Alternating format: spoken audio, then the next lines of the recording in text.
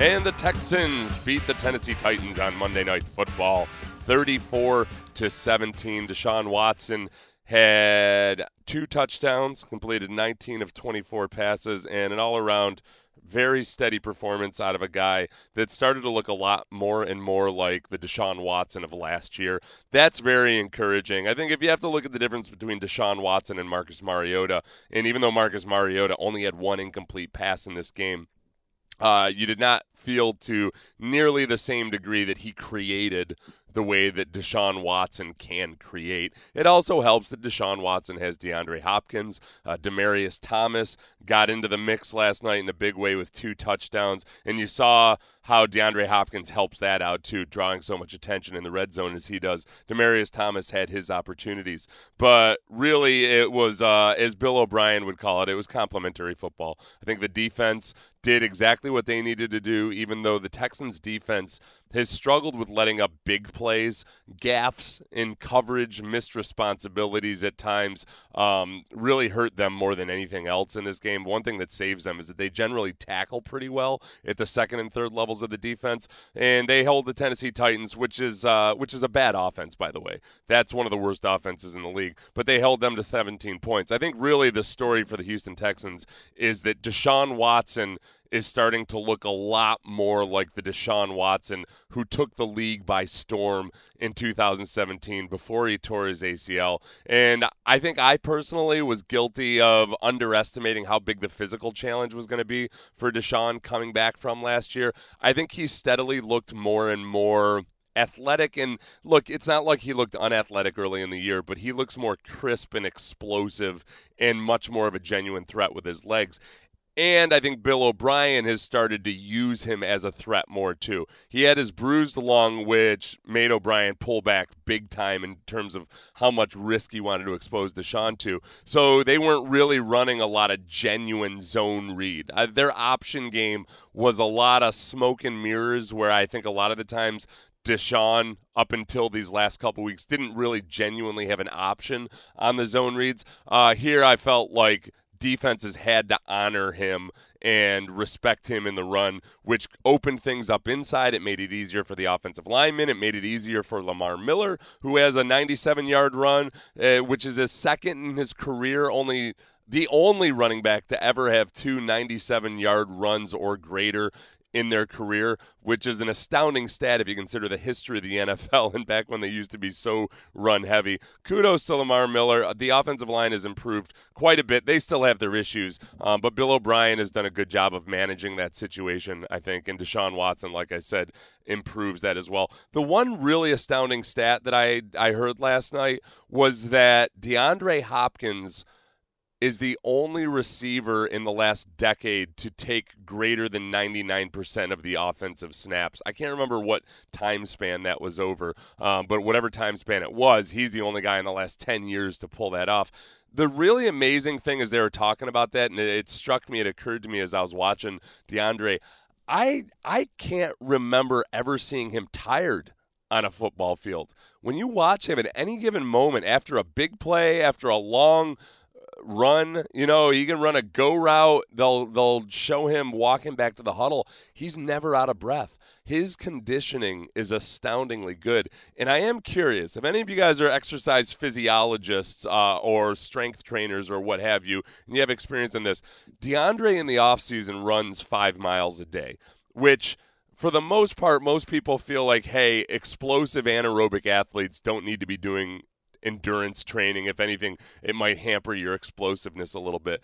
I'm curious about this because DeAndre is obviously one of the very best wide receivers in the league. He's not blazingly fast. He's explosive after he catches the ball, but he's not blazingly fast from top-end speed. But he's also very good. Like, the analytics show how good he is in the fourth quarter compared to a lot of the other top receivers. I wonder why more guys don't adopt that strategy and do more endurance training. Build up the mitochondria and everything else in your cells. The other guy that I would point to on the other side of the ball, obviously, is J.J. Watt. J.J. Watt and Jadeveon Clowney, both very impactful in this game. And J.J., continuing along at a blistering pace in terms of looking a lot like he did the last time he won a Defensive Player of the Year. He's not going to win it this year. They're just Aaron Donald, for one, is blowing it up and doing a lot of J.J. Watt in his prime type of things. But J.J. is way further along here than I myself and I think a lot of other people would have thought possible.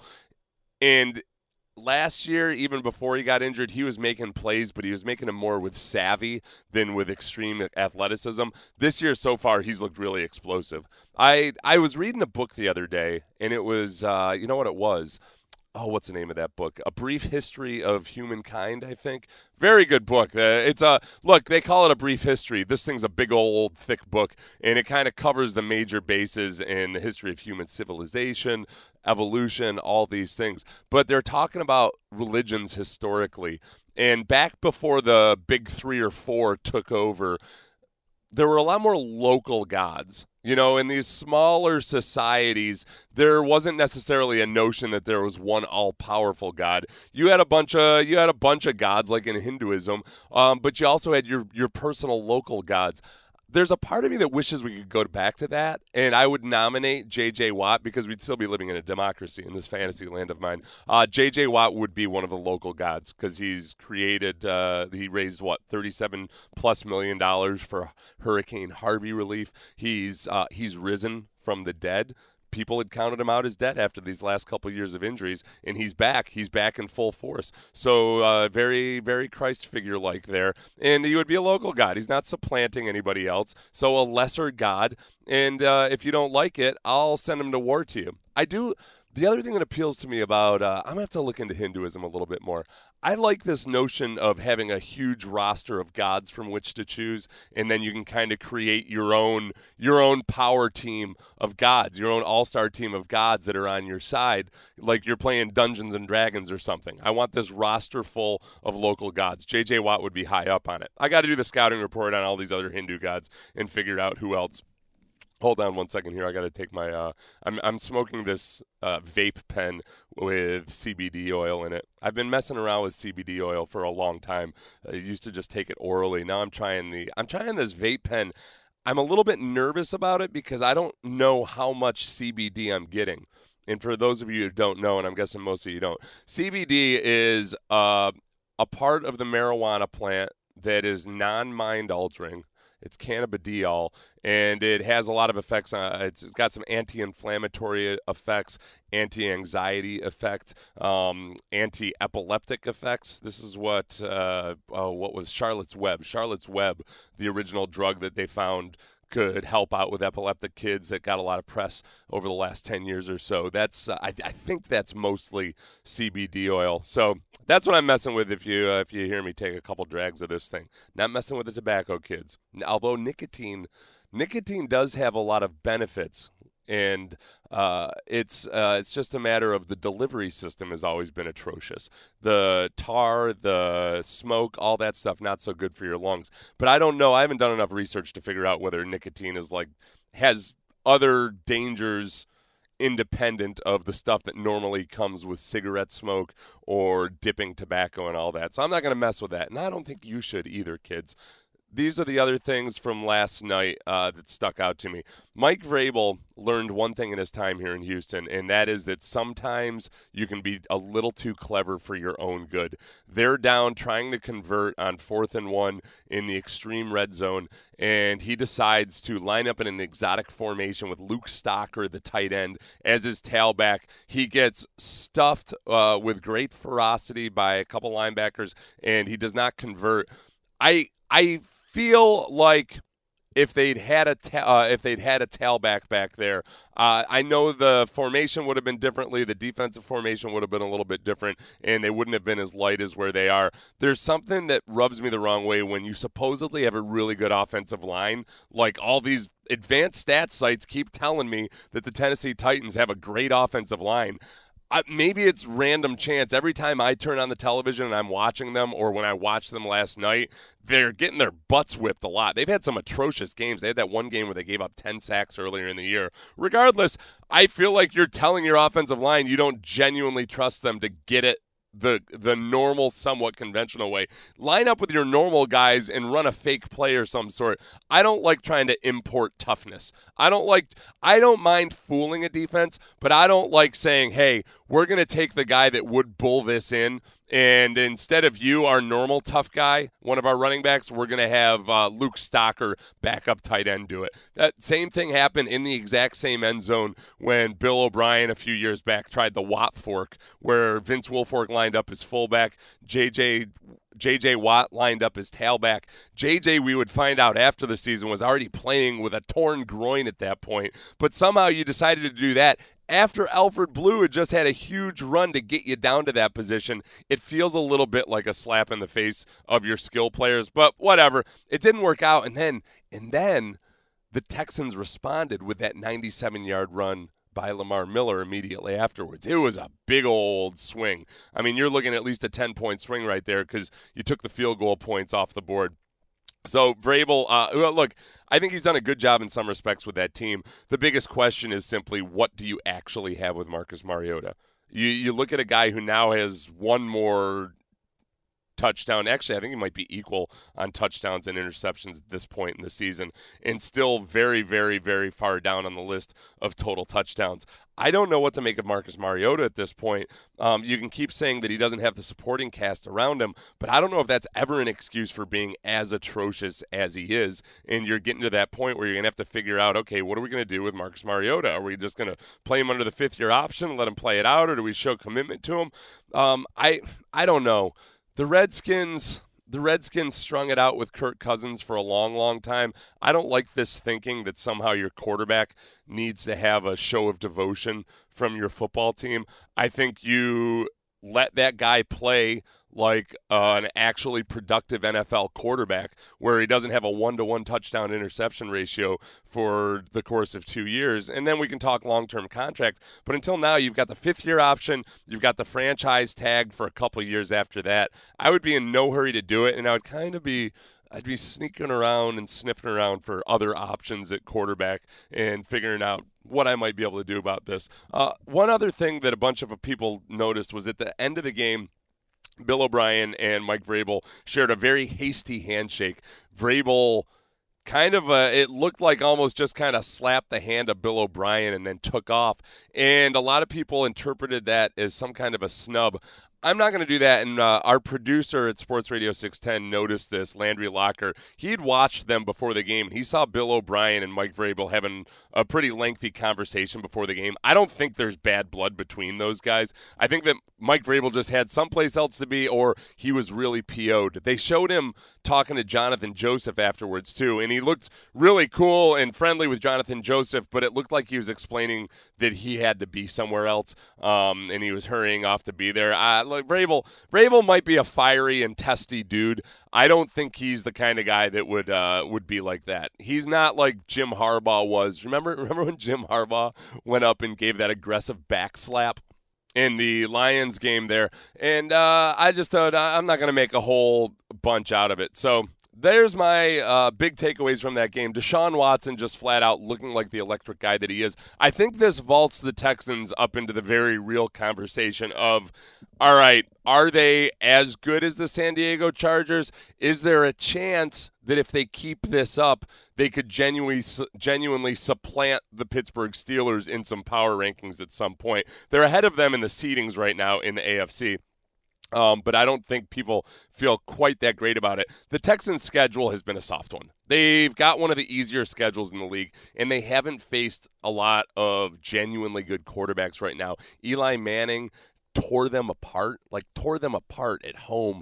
And when they beat the Colts earlier in the season, it was with an Andrew Luck who's not nearly the guy he is now, even though Andrew Luck threw for quite a few yards in that game. So these next couple games over a Baker Mayfield who's really starting to take off, and over Andrew Luck who now looks a whole hell of a lot like the old Andrew Luck, and they've been having their way with a lot of teams. I know they had a close one with Miami, but for the most part, they've had some authoritative wins over, frankly, lesser opponents. The last game they lost before they started this win streak, let's remember, was the Jets. That's right, it was to the Jets.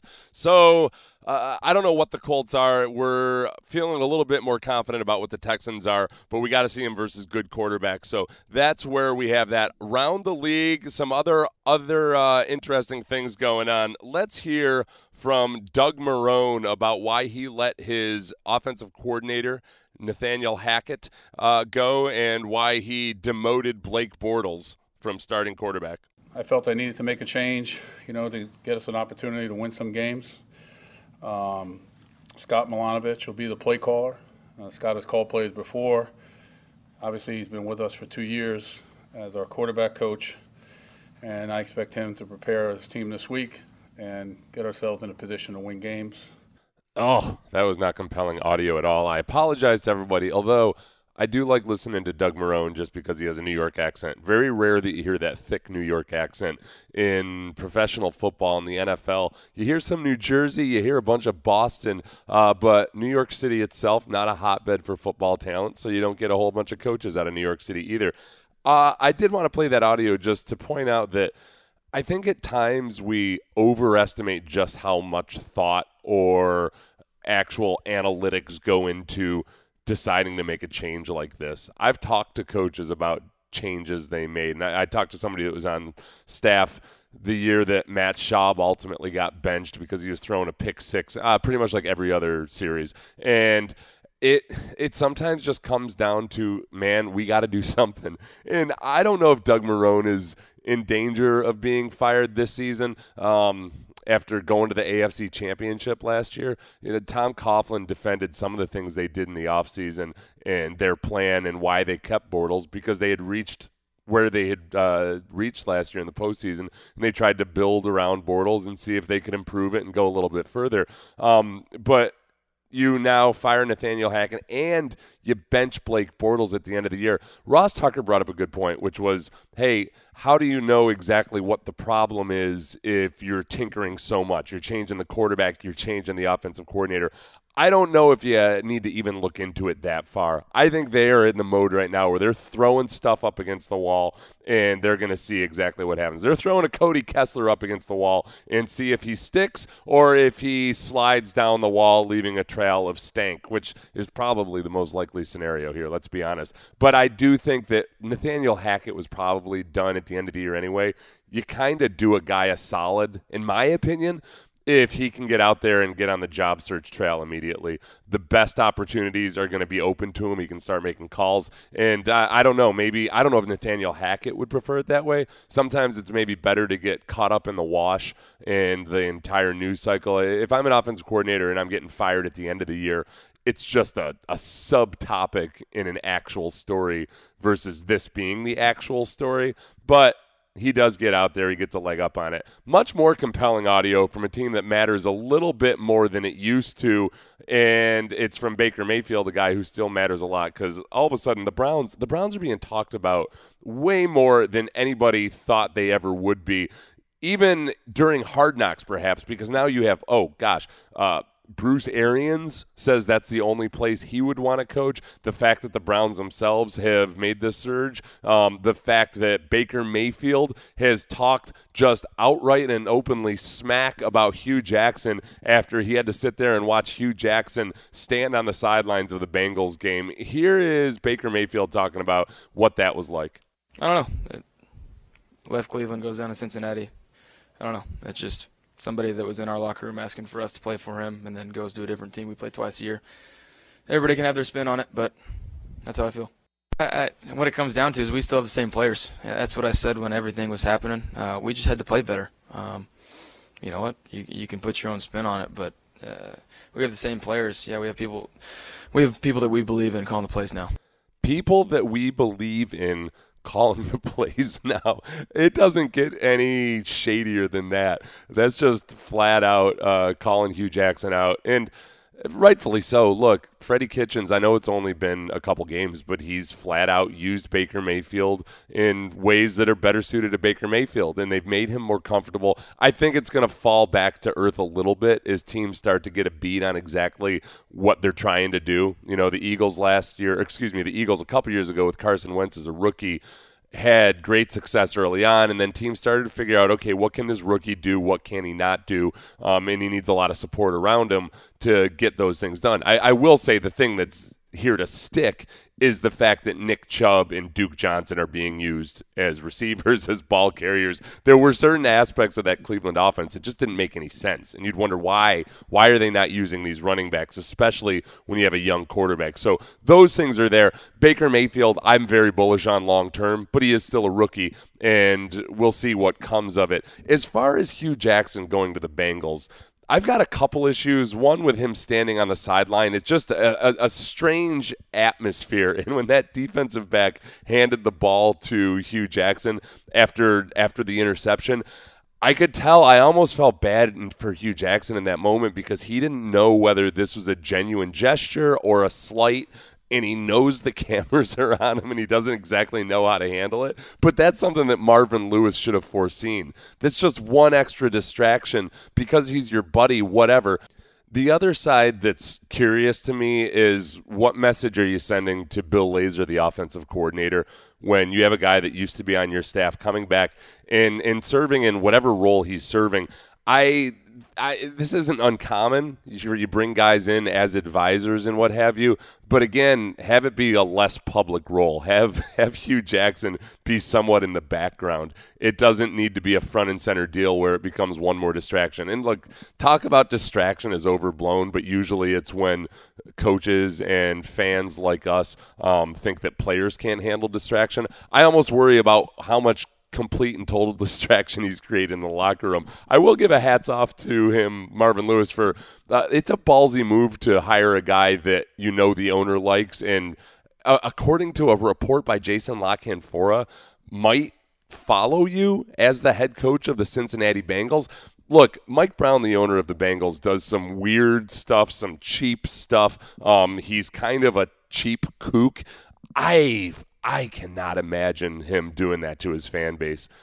Anybody that's stuck by the Bengals through some of them, all this mediocrity and misery, if you're going to, and I should say mediocrity specifically, whatever the Bengals are, that mediocrity plus, where they're good enough to get to the playoffs but not good enough to go any further, which in a lot of ways ends up being a worse purgatory because you're just always tantalized with that tiny little taste. And then to quote Cameron Diaz from the Annie remake, everything you taste after that is not that taste. I feel bad for him constantly dangling that out in front of the Cincinnati Bengal fan base. But to hire Hugh Jackson, that would be just like peeing. You might as well literally pee in the faces of your fans. Mike Brown might as well stand up in section 100, whip it out, and spray it all over everybody. That's what you're doing there, Mike Brown, if you hire Hugh Jackson. Please, I implore you, for the good people of Cincinnati. They're already plagued by that ridiculous Skyline chili, that disgusting concoction of noodles and beef sauce.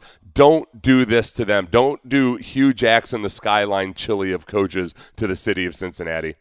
Oh, and speaking of whipping it out, this story about Cordarrelle Patterson where he grabbed Henry Anderson's crotch during the game on Sunday because Henry Anderson was laying on top of him. I can't remember what the quote was, something along the lines of, not going to have some other guy's junk in his face. It wasn't in his face, but I get it. I will tell you the story about the time I did this where I inadvertently grabbed junk in a pile, and it was because there was a loose ball. I was going after the loose ball. I'm not going to tell you which player this was. I'll just tell you that as I was grasping around for anything blindly, I grabbed a body part that I could only think was some kind of flaccid forearm, and it turns out it wasn't a forearm at all. It was just something that was much, much, much bigger than the one of two members that I had grabbed in my entire life. And I immediately, I couldn't get away from that thing fast enough. I felt great shame. I felt great inadequacy. And I'm not going to tell you who that player was because he's still on television. I don't want my wife thinking about it every time she sees it on the television. All right, let's take some questions these are still the questions I had from a couple weeks ago. I'm going to work my way through. I respect all of you, and I don't want to ignore any of these. If I haven't gotten to yours yet, and I don't in the next week or so, just bump me back up and say, Seth, what the hell? Hippolito Arriaga asks, have you eaten at the new cafeteria in NRG? You know what, Hippolito? They brought in Luke Richardson, the new director of human performance and sports science and probably like genetics and human engineering and any other scientific name you want to attach to it. And he revamped all the menu and everything. I don't know if they actually made structural changes to the cafeteria other than the way it's laid out. I'll tell you this. Feeling a little bit frosty between me and the Texans right now. I think over the last couple of years, I've been critical about a few things that maybe some people got sensitive about, and I don't spend a whole lot of time over there other than in my official capacity, and I'm definitely not like kicking back and breaking bread with people. So I have not been over there. I would love to talk to Luke Richardson. I'm really intrigued by him because look, he comes in with I don't want to say a new age philosophy, maybe some more advanced techniques and theories about how to train, and definitely not the old school throw a bunch of weight around mentality. They work a lot at getting the kinetic chain right, being sure all the muscles in your core are balanced and firing properly. And so far it's been bad for the wide receivers. I'm not blaming Luke Richardson for it, but in terms of hamstring injuries, it's been a pretty bad stretch here. I'm not blaming Luke Richardson for that. That just happens. I would hope that eventually it pays off and that these things aren't an issue. Let's see. Okay, here's one from Why Not Crispy. As you move further and further away from your physical peak, thanks for noticing, how have you mentally adjusted to not being able to ever play football again? It's been a slow and gradual adjustment. I kind of got an accelerated version of that because I toyed with the idea of coming back for an 11th year and actually trained for it and got my body back and realized over the course of doing that I probably wasn't going to get any calls if I put myself out there. I could just see objectively just by numbers, working out at Athletes Performance in Pensacola, Florida, that I just wasn't anywhere near where I was when I left. I'd had a bunch of surgeries. So I kind of had to come to terms with it and come to grips with it as I was trying to mount that effort for an 11th season. And the other big thing that happened was the first time I actually went and stood down on the sideline of a game after I retired. The violence of it kind of shocked me, and frankly, it surprised me. I hadn't remembered or appreciated just how violent the game was. And at the time, I hadn't gotten a lot of my physical issues and ailments completely fixed yet. So I was in pain just standing there and watching these guys bash heads. And you remember, this is before they legislated bashing heads out of the game. It was too much noise. The actual sound of guys hitting pads, it kind of scared it out of me. And then the third thing would be just when I go to training camp in the summer, that heat. I'm done with it. Like if I could go play in Saskatchewan or something, if I were going to go play semi-pro ball somewhere where the light is diffuse and the heat is not so crazy, maybe I'd be all right with it there. But the heat drains it out of me every summer. I have almost no nostalgic want or need to get out of there after I've been standing on the sideline for 20 minutes and I'm completely drenched in sweat. And we'll call it a day on that. This was a short one. The corporate overlords want these to be 45 minutes, but I say screw them. I'm going for frequency, not quantity, right this moment.